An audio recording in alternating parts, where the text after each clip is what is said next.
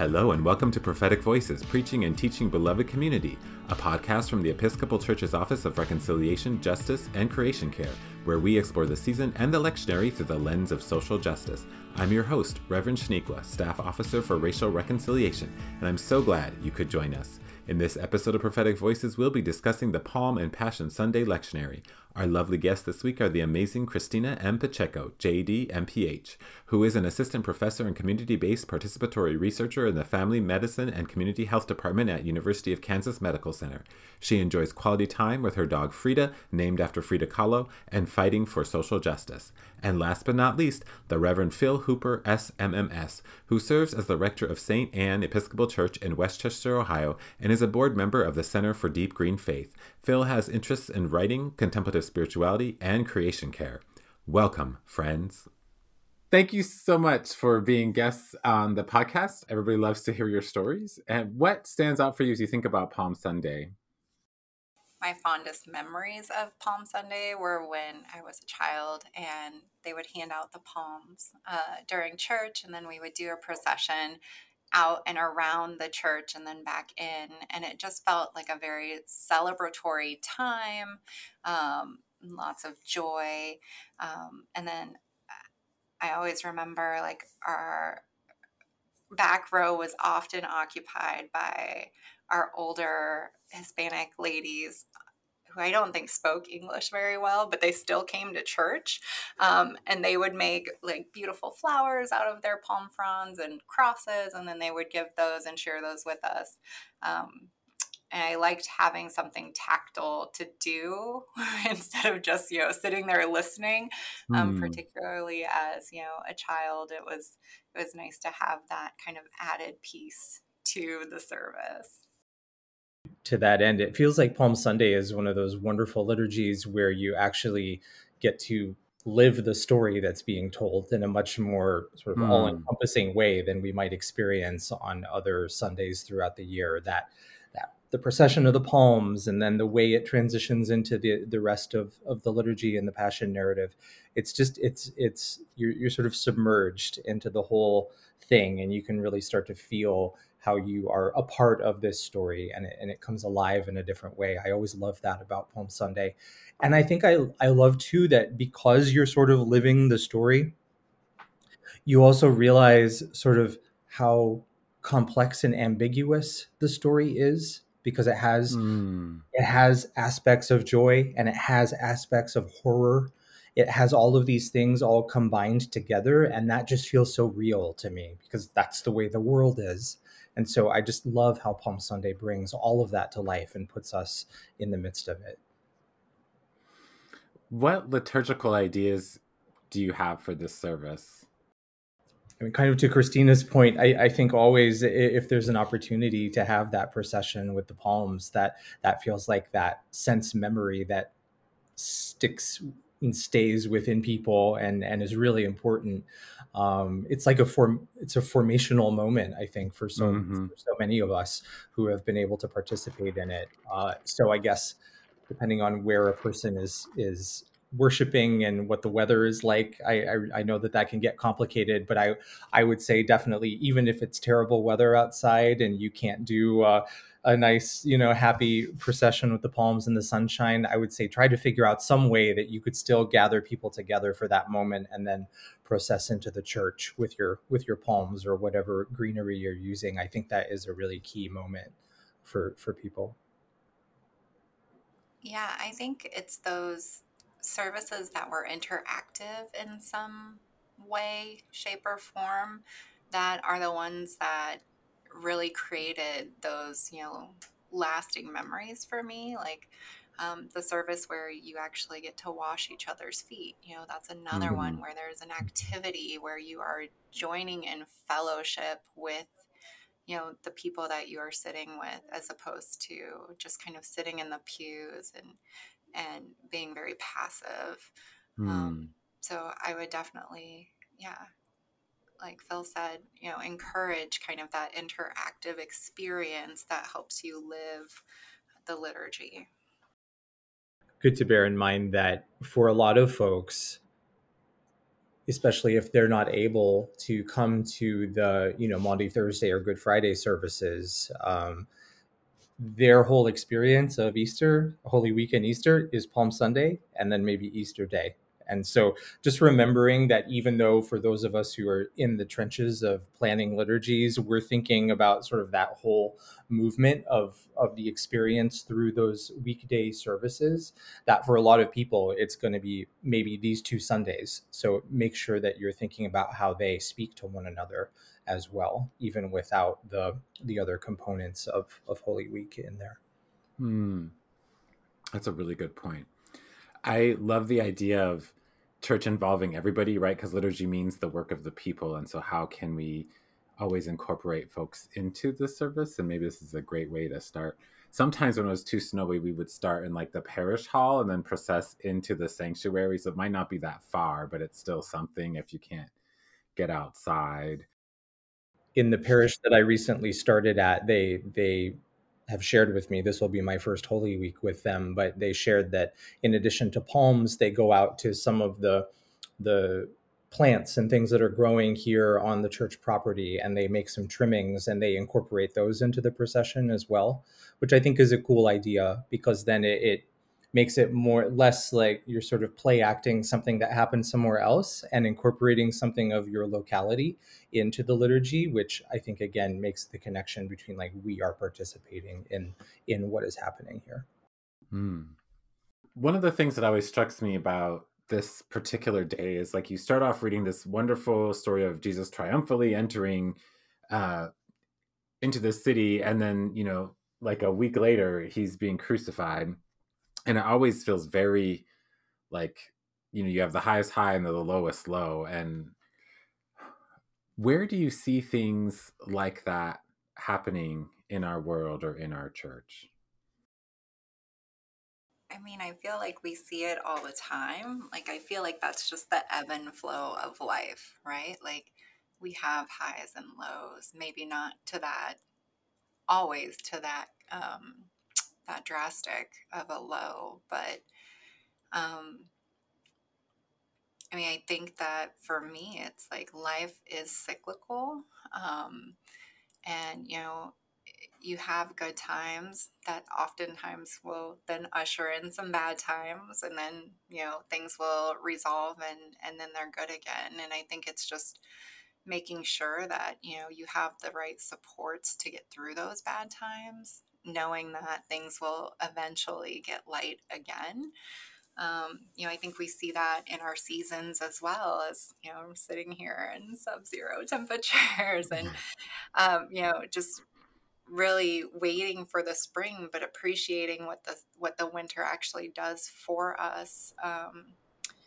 I think is important too. And even though the crucifixion is very dark, and just a horrible time, like we needed that, right, for eternal forgiveness. And so knowing that sometimes light is born out of these dark moments, I think is really helpful, particularly when you kind of look at it introspectively.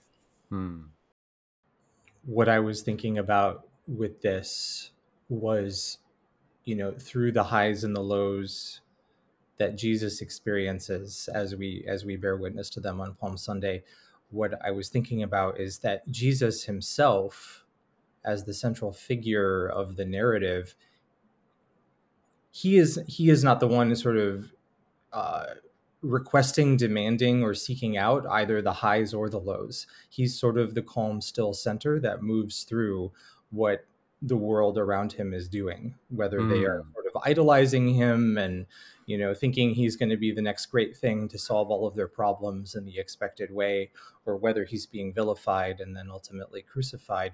He maintains this really striking, unbelievable sense of equanimity in the midst of all of it. And I think that is quite remarkable, and maybe it speaks to some of what you were just saying, Christina, about what are the ways in which we move through the cycles of life, through the highs and the lows, and how do we find that clear center? Where do we identify it, and how do we tap into it? Ultimately, I think it comes from God. And so what are the ways that we manifest that and sort of understand the way in which God shows up for us through the highs and the lows? Because what Jesus experiences, while we may not be subject to the exact same narrative that he is, certainly I think these patterns of sort of idolization and vilification are rampant around us and probably always have been. Just listening to you talk through that, Phil, like for me, the part that stuck out is like he knew this was coming, right? And a lot of Mhm. times we don't know what storms are on the horizon. We just know that eventually one will come, right? Because that is Mhm. part of the process of life. Um, and so to handle that with such poise and like centeredness, I think there's definitely space for learning in that, is like enjoying these moments of joy, but then also, not taking them for granted, because, living in that kind of joy and carrying some of those pieces with you through these times of, low or hard, can kind of help you endure that. And so, I have Mhm. no idea what Jesus was, doing to stay centered. But I think that that could be a helpful lesson, is like, really making sure that we keep these pieces with us, and hold them dear. Like those moments where we're with our loved ones, those moments of, achievement in your career or your or personal life, to really help kind of get you through these scarier, darker times, I think, um, is something that I've utilized and has been helpful for myself. And I think what we're talking about now would be a great sort of thread of thought and development if one felt the need to preach sort of a pastoral sermon Hmm. on Sunday, one really tending to the personal needs of the people in your congregation. I think this is a really great overlap of the themes of the day and felt realities for so many people. I was thinking about like for folks with mental health stuff, especially like if you have bipolar or whatever, where you have those really high highs and the low lows, and you can just kind of go from one to the other. How can you walk through that?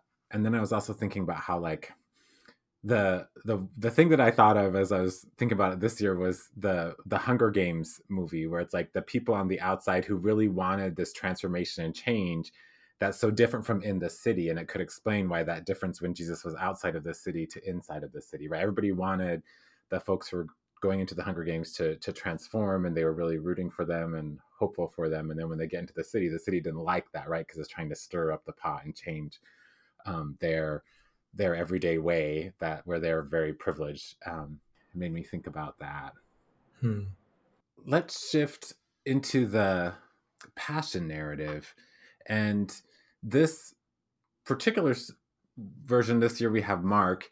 It includes so many things. There's like Jesus's anointing, the Last Supper, the foreshadowing, the passion, the centurions realizing it, Jesus, and the barrier. What stands out to you for the passion narrative? What's holding your heart right now? I've spent the past year doing some volunteer work with an organization that's focused largely on sort of eco theology and creation care. And one of the things that has come along with that, just in my own reading of scripture and just thinking about faith, is oftentimes in these narratives, we are really focused on all of the actions of the human beings that are being depicted. But I find myself oddly noticing all of the sort of non-human actors, Hmm. characters, if you will, Mm-hmm. within the narrative. So, whether that's the stone tomb that holds Jesus's body, whether that's the wood of the cross, whether that's the oil that's, used to anoint his head, like the actual sort of, to think of those things as characters, that's been a new way of relating to scripture for me, but one that has opened up all kinds of different avenues of thought and reflection. And because this is such a comprehensive narrative and it takes in so many different moments of importance, it also, I think, speaks to me of sort of the comprehensive nature of what Jesus is up to and what's being done, and how what he is doing and why he is doing it is for the sake of all of creation, not just for human beings.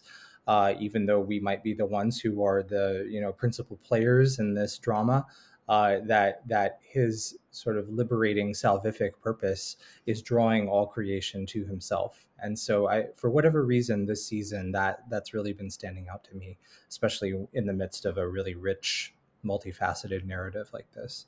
And I'll just say, like, too, it's Palm Sunday. Do we ever think of the palms as like a character in the Right. in the story of salvation? I don't know, maybe not, but it would be interesting to think about that more and see what we might uncover.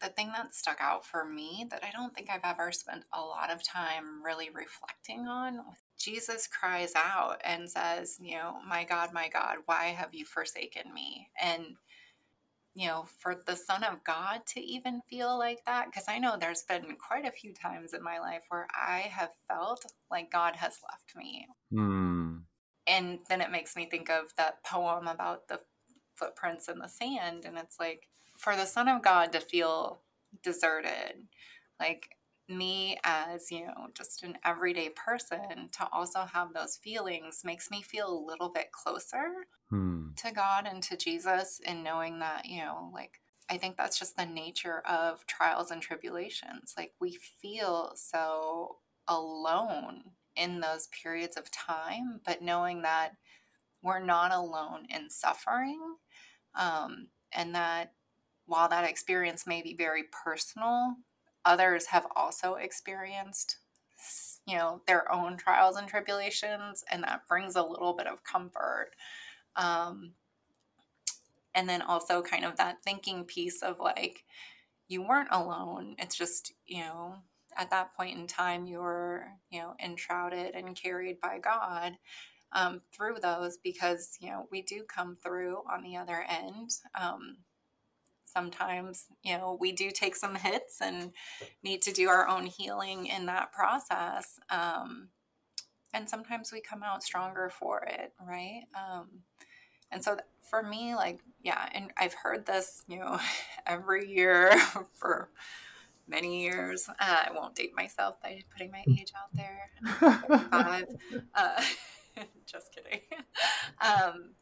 But yeah, so that piece really stuck out for me, was, the humanness of that moment, where Jesus felt alone, I think, really touched me. And I think about that and what is happening in our world right now with, the various wars, and how those individuals have to feel alone, right? Have to feel unsupported, have to feel terrified and scared, and knowing that, they're not alone in that feeling, and that the Son of God himself felt that way too.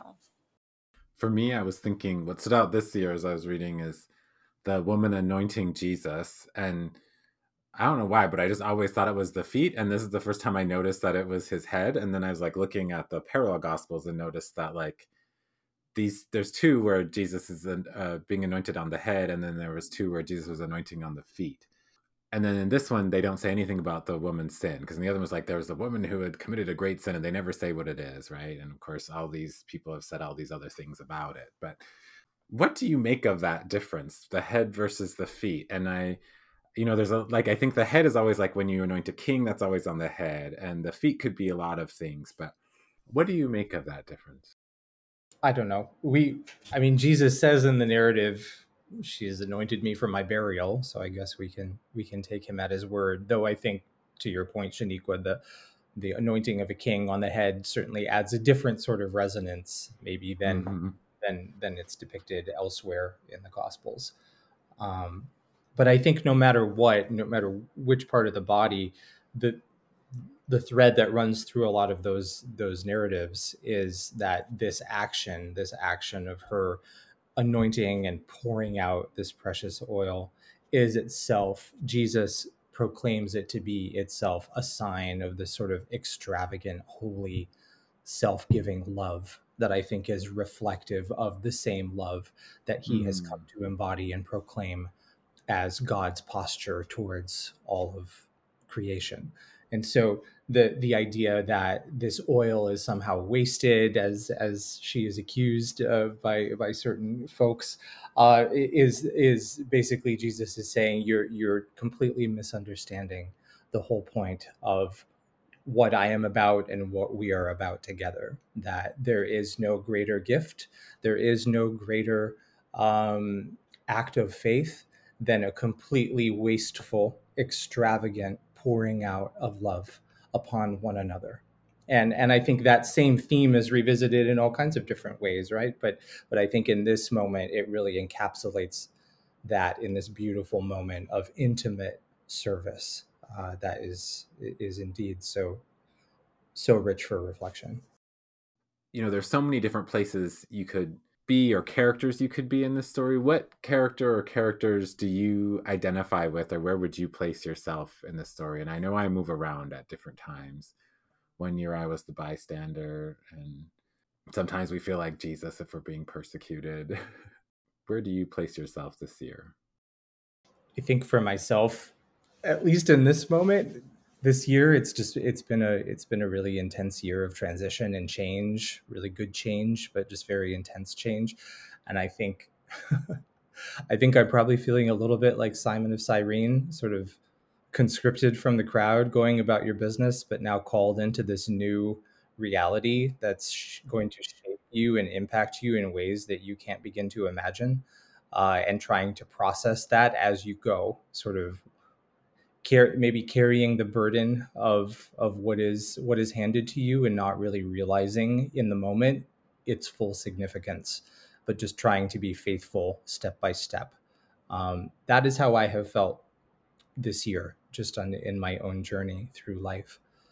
Uh, I think for me, then the hope is that I will get to a place where uh, all that has been happening will make sense in the light of resurrection, whatever that looks like.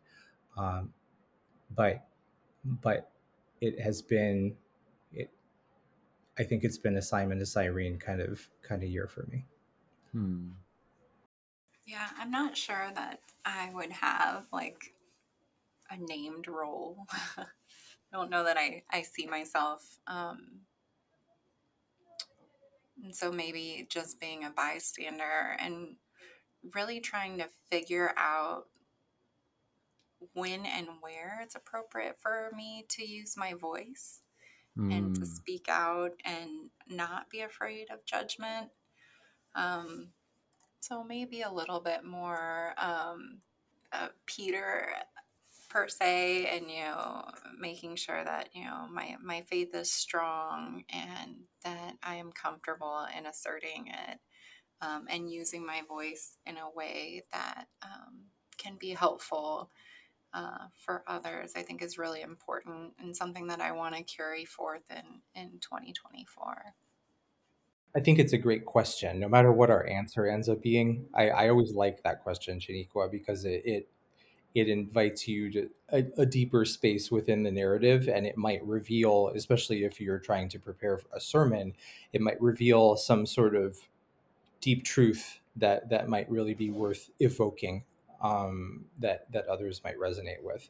I have often found in preaching that going into those deep spaces of reflection, and a question like this invites that type of reflection. I think it can really reveal some good movement of the spirit when you're trying to preach on something as complex as this gospel. I was thinking about the Marys and like some of the women and how like kind of like what you said, Christina, like I've seen a lot of sort of bad things happening that we can't as one person necessarily change, but we can do things to make it better, like taking away the health care of trans kids in so many of our states, or women's ability to have autonomy over their own bodies. And what is our role in that, right? Our role might be something very practical, like washing Jesus' body for burial, or it might be something like speaking out, or whatever that might be. But this gospel mentions women several times. What do you see as a significance of the women in this gospel? that they are the often unacknowledged core of Jesus's whole ministry. Mm-hmm. It's a wonderful moment that we should highlight, where women's discipleship and leadership is actually acknowledged and central to the narrative.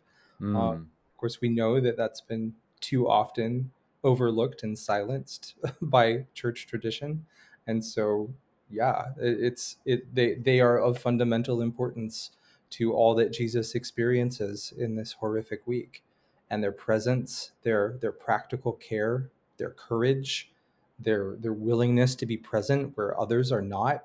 I mean, that all speaks to a truly remarkable, deep faith and strength that is a model for all of us to follow. Yeah, I agree. I think they play a prominent but understated role in this Mm. story, Mm-hmm. kind of in the background, but still present. And I was thinking of, the servant girl who is prompting Peter to, like acknowledge that, he knows Jesus, and kind of continues to push on that piece of it, even though he's denying it.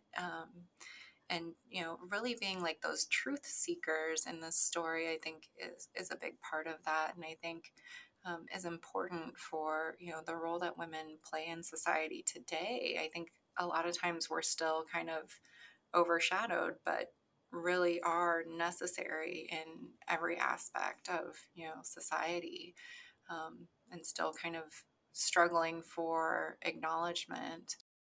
After you read this passage, what questions do you have that came up for you, either in the other gospel or this one?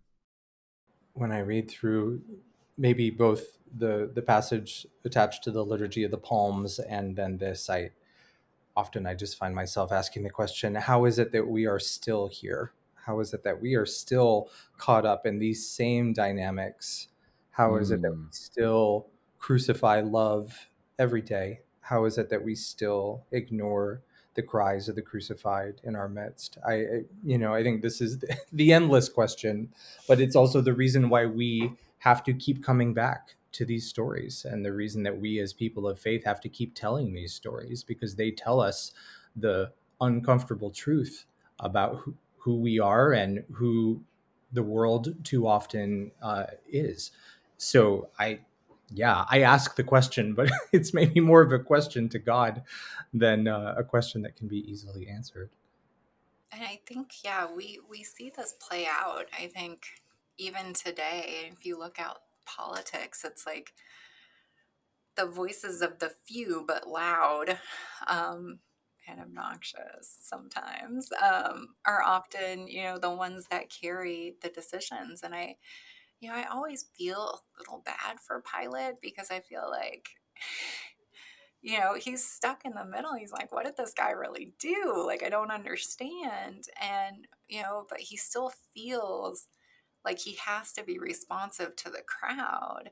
And I do feel for some of our politicians that get stuck in kind of that fear of, maybe not necessarily doing what's right or doing what they believe in, but having to be responsive to the loudest, and um, you know the folks that are gaining the media attention, and causing ruckus, really for this like need and desire to stay in power, right? Like if you're not responsive, um, you know what is that going to do to your career and your livelihood? And so I mean, I think we see this play out, and I'm fearful that we'll see it play out again in the current election cycle.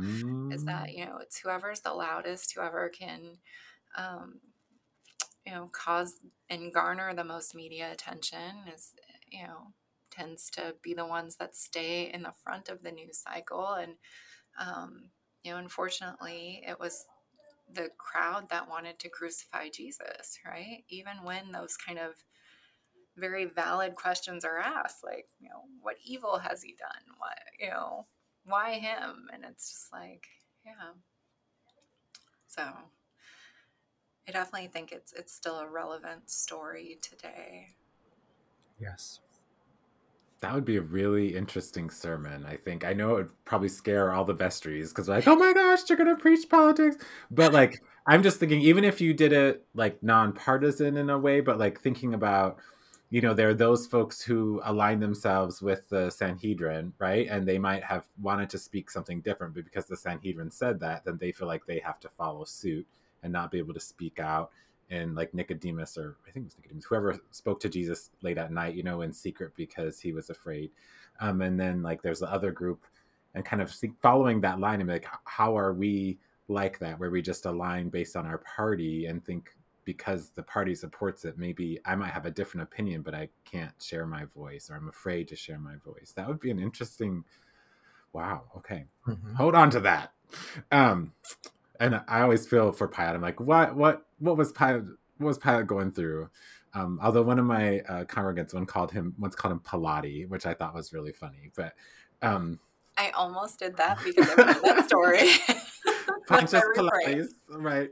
But I just feel like, I wonder what would look like, and how many times when we have had power have we been faced with a choice where it's like you feel like you have to do this, maybe because your boss said so, or because you feel like you have to, even though you might think that the other decision might be the right one. And how do we make that difficult decision?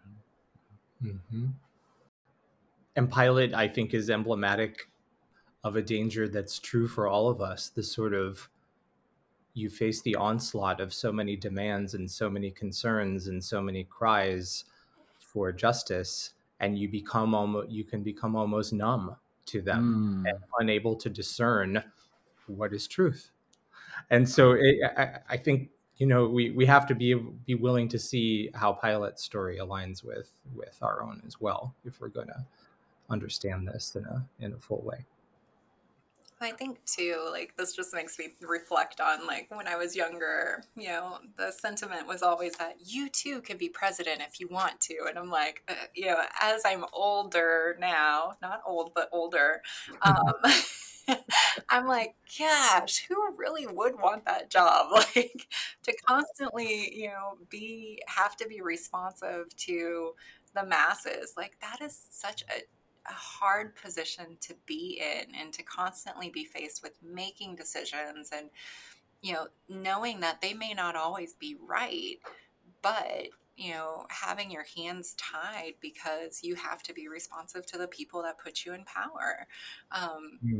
No wonder folks who get into that office age incredibly in 4 years. But yeah, it's just like it does humanize them a little bit when you think about like how difficult those positions can be, and not just for our elected officials but also for your organizational leaders, our corporate leaders, who are not just responsive to their own needs and desires, although sometimes that happens, but also have to respond to larger groups of people, some who are louder than others, even though they may not be as populous as the more quiet, silent ones. So there would be a fun exercise that could lead to an interesting sermon. Jesus and Pilate, how are they similar as leaders? And how are they different? What a great Because idea. in a way, they inhabit similar roles in very different systems. So thanks for making me think about that, Christina. That's cool. Yeah, of course. I've always, had sympathy for him. What other parallels do you see between this passage and our world or our time? I just think about how, as we sit in church or however we sit and hear this passage, and there's so much going on, there's so much happening kind of all at once, and it's so hard to even make sense of what's going on. But there's this sense of creeping dread, and that also feels very similar to what it's like when I open my phone and start reading the news every morning. There's so much going on, and there's a sense of creeping dread, and I don't know what to do about it necessarily on my own. And so while there may not be an easy answer, there is I think an opening of inquiry there as to what does it mean to be a person of faith, to be a Christian in a world where the cacophony of power struggle and political agenda and fear and disinformation is being circulated, because that is, I think, what this narrative evokes, at least in part. And how does that translate to a very different but also very similar landscape in which many of us find ourselves trying to navigate in the 21st century? I think that there there is a deep parallel there between the sort of ways in which we are inundated with grief and with information and with the challenge and possibility of liberation all at the same time, and the ways in which those things show up in this gospel. I think too, like at the end of this passage, like it's it's hard to forget that there's more to the story because it feels very final, right? There's like the closing up of the tomb with the large stone.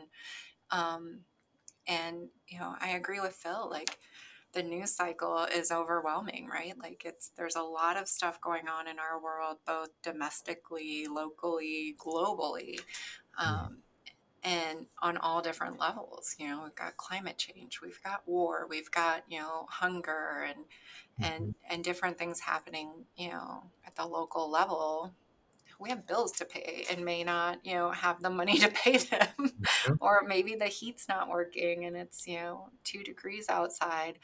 All of these things that we are dealing with, and maybe have some of that foreshadowing for more that's, going to come, that is going to also be hard and dark. And there really is no kind of like the way that this is cut, there's no like, hey, like just hold on, it's going to get better, right? Like, there isn't that kind of message at the end of the story that says, just wait. Wait a few days, right? Things will start to brighten up. And we see that in other stories in the Bible where it does get very dark and gloomy, and then it like kind of transitions and you get a rainbow, and there's these promises that this won't happen again, that this was a one-time thing. And so I think just knowing, since we kind of do this every year, that there is good coming, and just kind of keeping that message going. And even though we're ending this part of the chapter in a dark place, knowing that there is more to come. Resurrection is coming.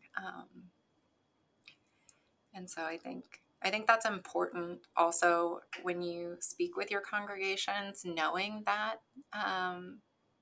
folks are living in the same news cycle that you are, and are facing a lot of the same challenges that you are, is giving them the hope that there are brighter days to come is important. That was one of the questions I was thinking of asking too, is like, when you preach this, do you preach it with this air of hope, or do we preach it with sort of like, and then this happened and we're all really sad, enjoy your Holy Week? Or I don't know how that would work, but like like, where do we sort of, I think that could be really careful. Like, you as the preacher need to think about the group you're preaching to, right? Because it would be very different maybe if you're preaching to a congregation where everything's always really good, and maybe that's where you are. So you want to sort of say, hey, this, we all will suffer, and when that happens, here's somebody we can identify with, and you would be okay ending it. But if you're one that's really struggled this year, how do you sort of give them that peace? I think on any Sunday of the year, we still have to remember that we need to preach the good news. It's a matter of how is it evoked. But no, I don't think a complete doom and gloom, all is lost sermon is necessarily going to be the best strategy, despite the realities of the gospel, because I think the truth of life, and therefore the truth of how we preach and show up in church, is that grief and hope are always intertwined with one another. They're inseparable from one another. So I don't think we get to, and we should not try to, separate them out in some tidy fashion and only tend to one without the other.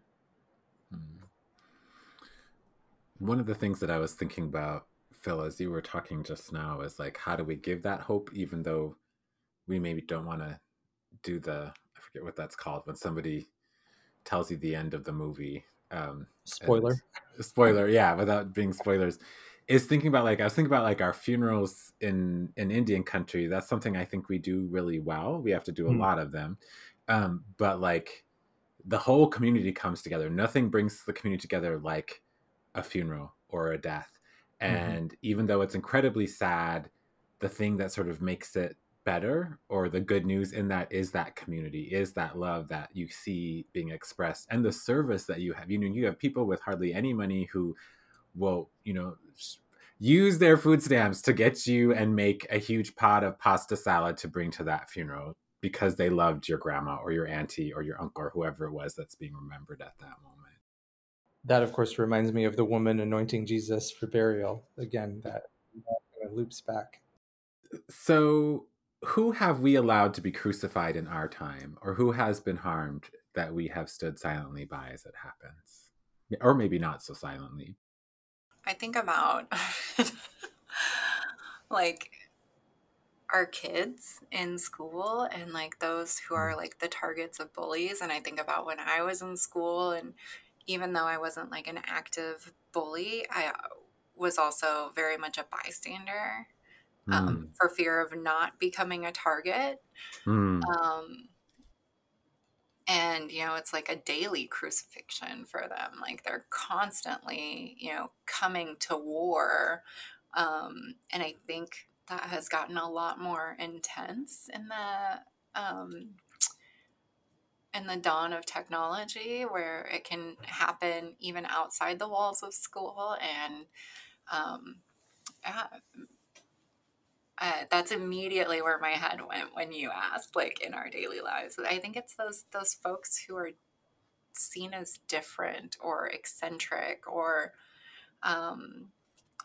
just not meeting this like mold of normal, if we even have one. And just making sure that like we are not silent in that. And even if the fear is that then we become the target, like,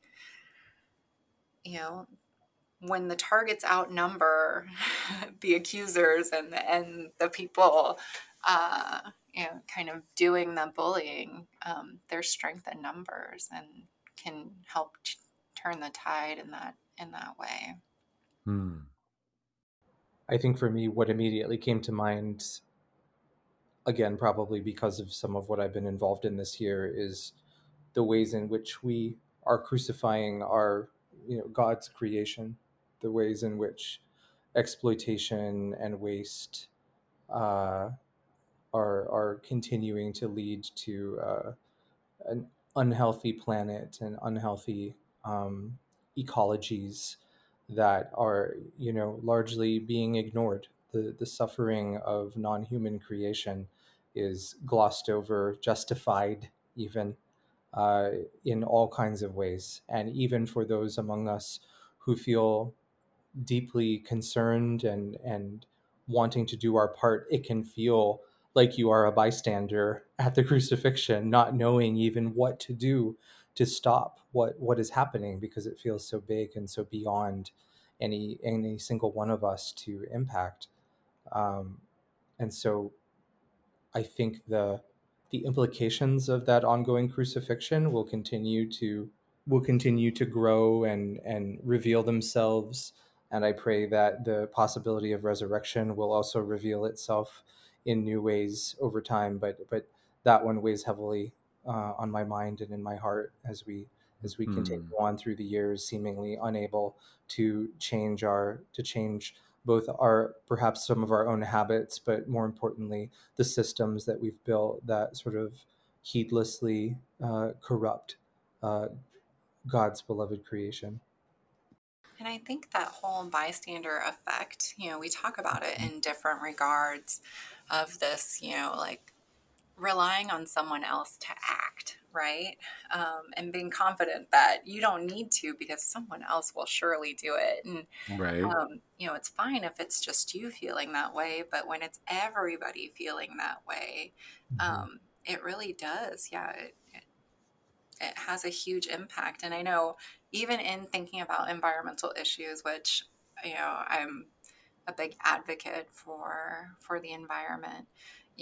I'm like, what impact am I really having in recycling this one bottle, right?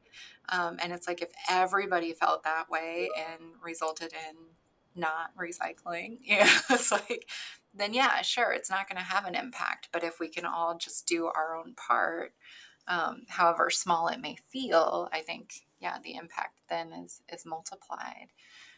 So the bystander effect, I think, it's really interesting and really hurtful in a lot of different scenarios. I think when we see crime happening, when we see trauma occurring, it's like I won't stop to assist for that accident because I don't want to be involved, and surely someone else will stop, right? Hmm. And so we continue to just pass by and put our blinders on. And I think we need to take our blinders off, right? We need to um, see our fellow people and the environment and animals as our relatives and realize, if that was my mom, I would stop, right? And I would want everybody else who passes by to stop. Um, and I think we need to humanize each other again. I think we've moved away from that and really need to turn back towards that. As you talked about the bystander effect, Christina, it for some reason it brought my mind back to Pilate again, and just the complexity of a leader who perhaps also claims to be a helpless bystander to forces beyond their control, and just the complex interplay of sort of culpability and agency and systems and individual choice. But I think the reminder of the necessity of claiming our own agency alongside the necessity of dismantling oppressive systems, like it has to be both, because otherwise it's too easy to either feel helpless or to give oneself a pass and say, "Oh well, I didn't crucify him. That was someone else. I didn't destroy the planet. That was somebody else." Versus understanding that we're all responsible to one another. Hmm. As you were talking, Phil, it made me think about, like, I know that palms for Palm Sunday have also been talked about, as some of them are harvested sustainably and some of them are very, like, Mm. using bad labor. And how can we think about that as we think about creation and incorporating that into our services? I know, like, I think the Russian Orthodox Church, they use pussy willows as their item that they give away and Mm. that they carry with them on Palm Sunday. And I wonder what it would look like if we use things that were local to us. I don't know what they would be necessarily everywhere, but what might that look like? Or if we were to think about in our own cultural context, if Jesus were coming in, what might we lay down, or how might we express our um, admiration or joy or whatever it would be for that person? Like in an Indian context, I'm thinking it might be like, we'd host a powwow and there'd be a feast and we would, there'd be dancing and stuff, and Jesus would get to be in the place of honor in the grand entry, or, whatever. I don't know, but Mhm. like Mhm. thinking along those lines, how might that look? Mhm. What ideas do you have for preaching this text? And I know I've heard a couple. I'm just going to repeat some of the things you said. Like seeking truth was like a theme I heard. Uh, Jesus versus Pilate. I was given this advice once, so I will pass it on for Palm Sunday in particular. Keep your sermons short. Like, Hmm. just very practically speaking, if you're let's say you generally preach 12 to 15 minutes, or heaven help us, even longer than that. uh, uh, maybe think about this being more like an 8-minute Hmm. sermon. And the reason for that, I think, is Palm Sunday, alongside some other liturgies, several of which are Holy Week liturgies, the liturgy in a way almost preaches itself. Mm. The preacher does not necessarily should not feel the need to bear the full weight of interpretation, because this is a living narrative, because this is an immersive experience. The liturgy does a particular form of its own work that, if you take on the impossible task of trying to interpret and elucidate everything that people just heard in the Passion narrative, it could actually end up being a distraction. So I Mm. would say keep it short, keep it tight, pick one point or theme, do it well, and sit down. I like that. And also making it as interactive as possible, particularly around Palm Sunday. And then I also I've not really experienced this a lot. I have experienced it some in smaller churches, but like offering reflection questions. I think even as we've done that exercise here, and really figuring out ways in which you can connect to the gospel is really important, and how you can see the gospel in your own life and in your own context. Um, Not that you have to do a go around of your congregation and ask for people to share, because I think that would probably result in you losing folks for the next week. And you're like, oh no, not going back to that church. But I think, giving people place and space to think about and reflect on some of the pieces that and themes that come out in the Passion, I think that would have an impact on a lot of folks. Mm. Yeah, I really like this thought of the creation as characters, and I was trying to think after you said that. I was trying to think. I was thinking a lot about the garden. What would it be like? What I wonder what the garden was thinking, and how would the garden feel as if that was the place Jesus came to for repose, and then how would Golgotha feel as like the place where all these people were killed, and how Mhm. might that land be different than this land, and how? Anyway, I don't know where I'm going with it. I don't know if I'm going to preach on that, but I'm just thinking about it. Yeah, all creation bears witness to the story. Yes. Where would you put the sermon in this liturgy? Would you put it after the liturgy of the Palms? Would you put it in its normal quote unquote normal place after the reading of the gospel? And then my other question was, some people do this dramatic reading of the passage and they have the characters come up there and they do it. I've also heard it chanted with like in 4 parts. Where would you put it in, and how would you have it read? I know in the parish that I currently serve and the ones I have served previously, the sermon falls in its customary place. So it follows the Passion narrative. Mm. I don't know that I've been in a setting where it was preached in a different point of the liturgy. That would be an interesting thing to explore if folks were up for something a little different. Um, but I I think because it's still, at least where I serve, it is still a traditional Eucharistic service with following the pattern. I think we will probably end up keeping it in the normal spot.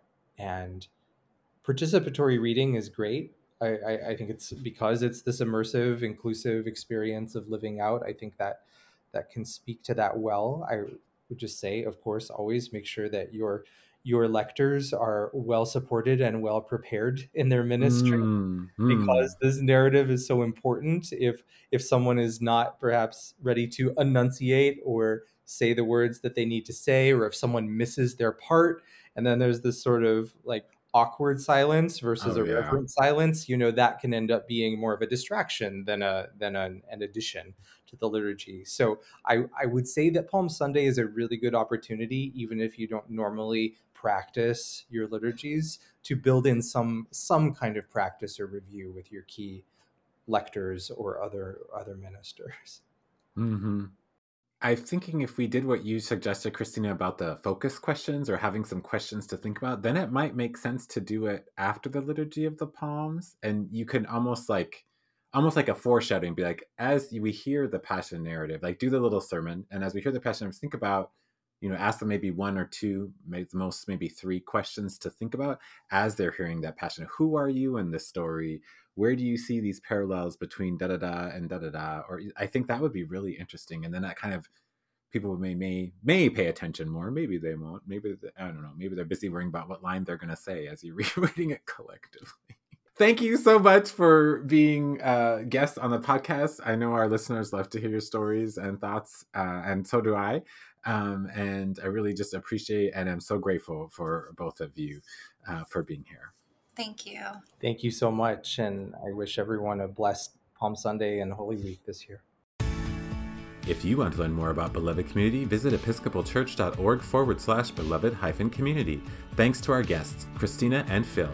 Thanks also to our production team, especially Chris and Asma. If our conversation moved something in you today, please rate, review, and of course, share our podcast. Until next time, let your light shine.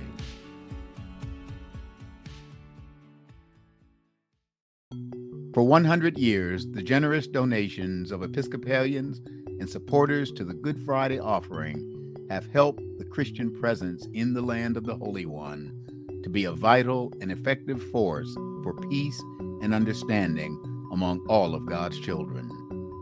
A lifeline of hope in times of genuine need in years past, the Good Friday offering continues to support churches, medical programs, and schools today. Now, more than ever, we celebrate the centennial of this historic fund. Your support is needed. Give online at iam.ec/Good Friday offering or text GFO to 91999. The Good Friday offering, celebrating a century of gifts and rejoicing in 2,000 years of good news.